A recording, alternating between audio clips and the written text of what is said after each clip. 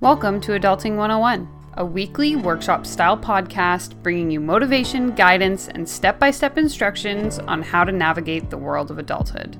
You're listening to episode 67, How to Reconnect Your Body and Mind. Look, I get it. A real-life millennial myself, I know how hard it can be to navigate the decisions of adulthood with no clear sense of what the results may be. I'm Danielle, your host, a mindset coach, yoga instructor, and small business owner here to share my struggles along this journey, providing you with the tools and confidence you need to start living your best life. So without further ado, let's hop into the episode. Hi everyone, welcome back to the podcast. This week I'm talking about something that is close to me in my journey and just things that I have been learning. Like always, just whatever comes to my head, here I am making an episode about it. Throughout my journey over the past few months, I've been really toying with the idea of how our thoughts create our reality and how we control the world around us through our mind and through our actions.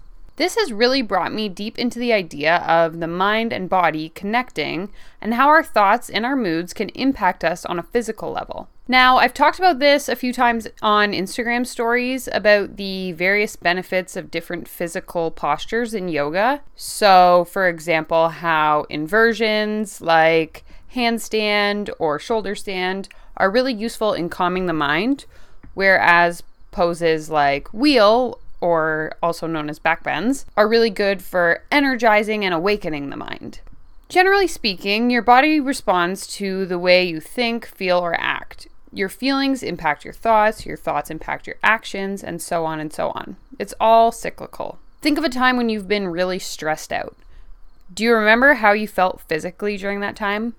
Probably not great. You were probably shaking, or you had like knots in your stomach, or maybe you started sweating. Either way, these emotions were presenting themselves physically in your life somehow.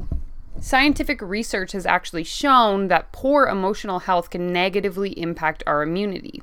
If we're constantly thinking negative, self-destructive thoughts, our bodies are going to follow suit. On the other hand, when we make a conscious effort to think more positively and to develop healthy coping mechanisms for life's stresses and trials, we see greater results. So this week I've put together 2 simple strategies that I've personally incorporated into my life to ensure strength in my mind-body connection.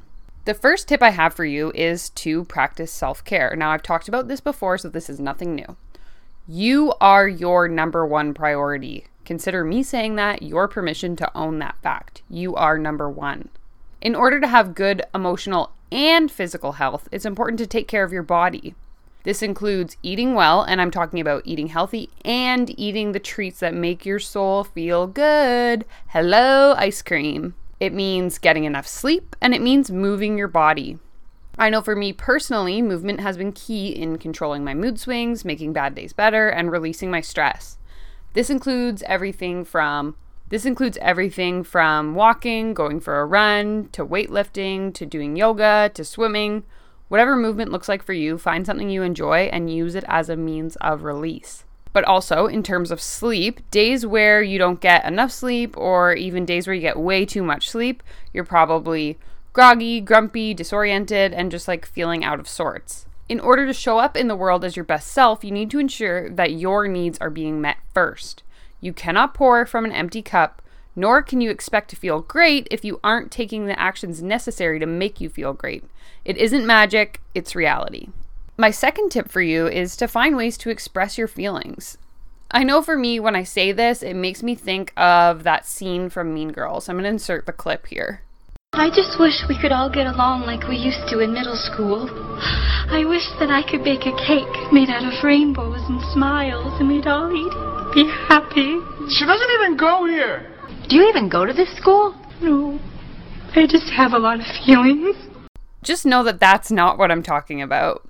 Emotions are energy that's swirling around in our bodies, trying to eject itself in whatever way it can, whether it's crying, laughing, shaking, screaming. When we're faced with an emotionally intense situation, whether it's a negative emotion or a positive emotion, you need to allow the opportunity for that energy to release from your body. Whether that looks like verbalizing it to a friend or family, or just writing it down in a journal, you need to get the thoughts out of your head to allow the process of clarity and healing. I know for many of us this can be hard. I friggin' hate talking about my feelings, and that's why for me, journaling has been transformational in my journey.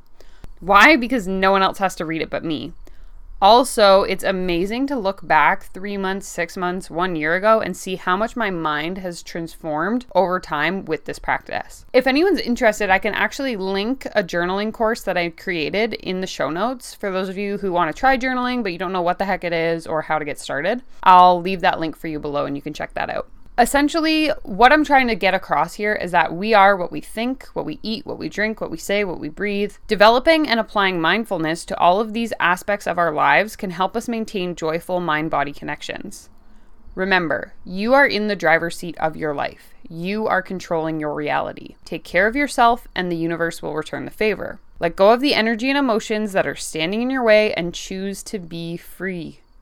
Trust your body, trust your mind, and let's move forward. You've got this.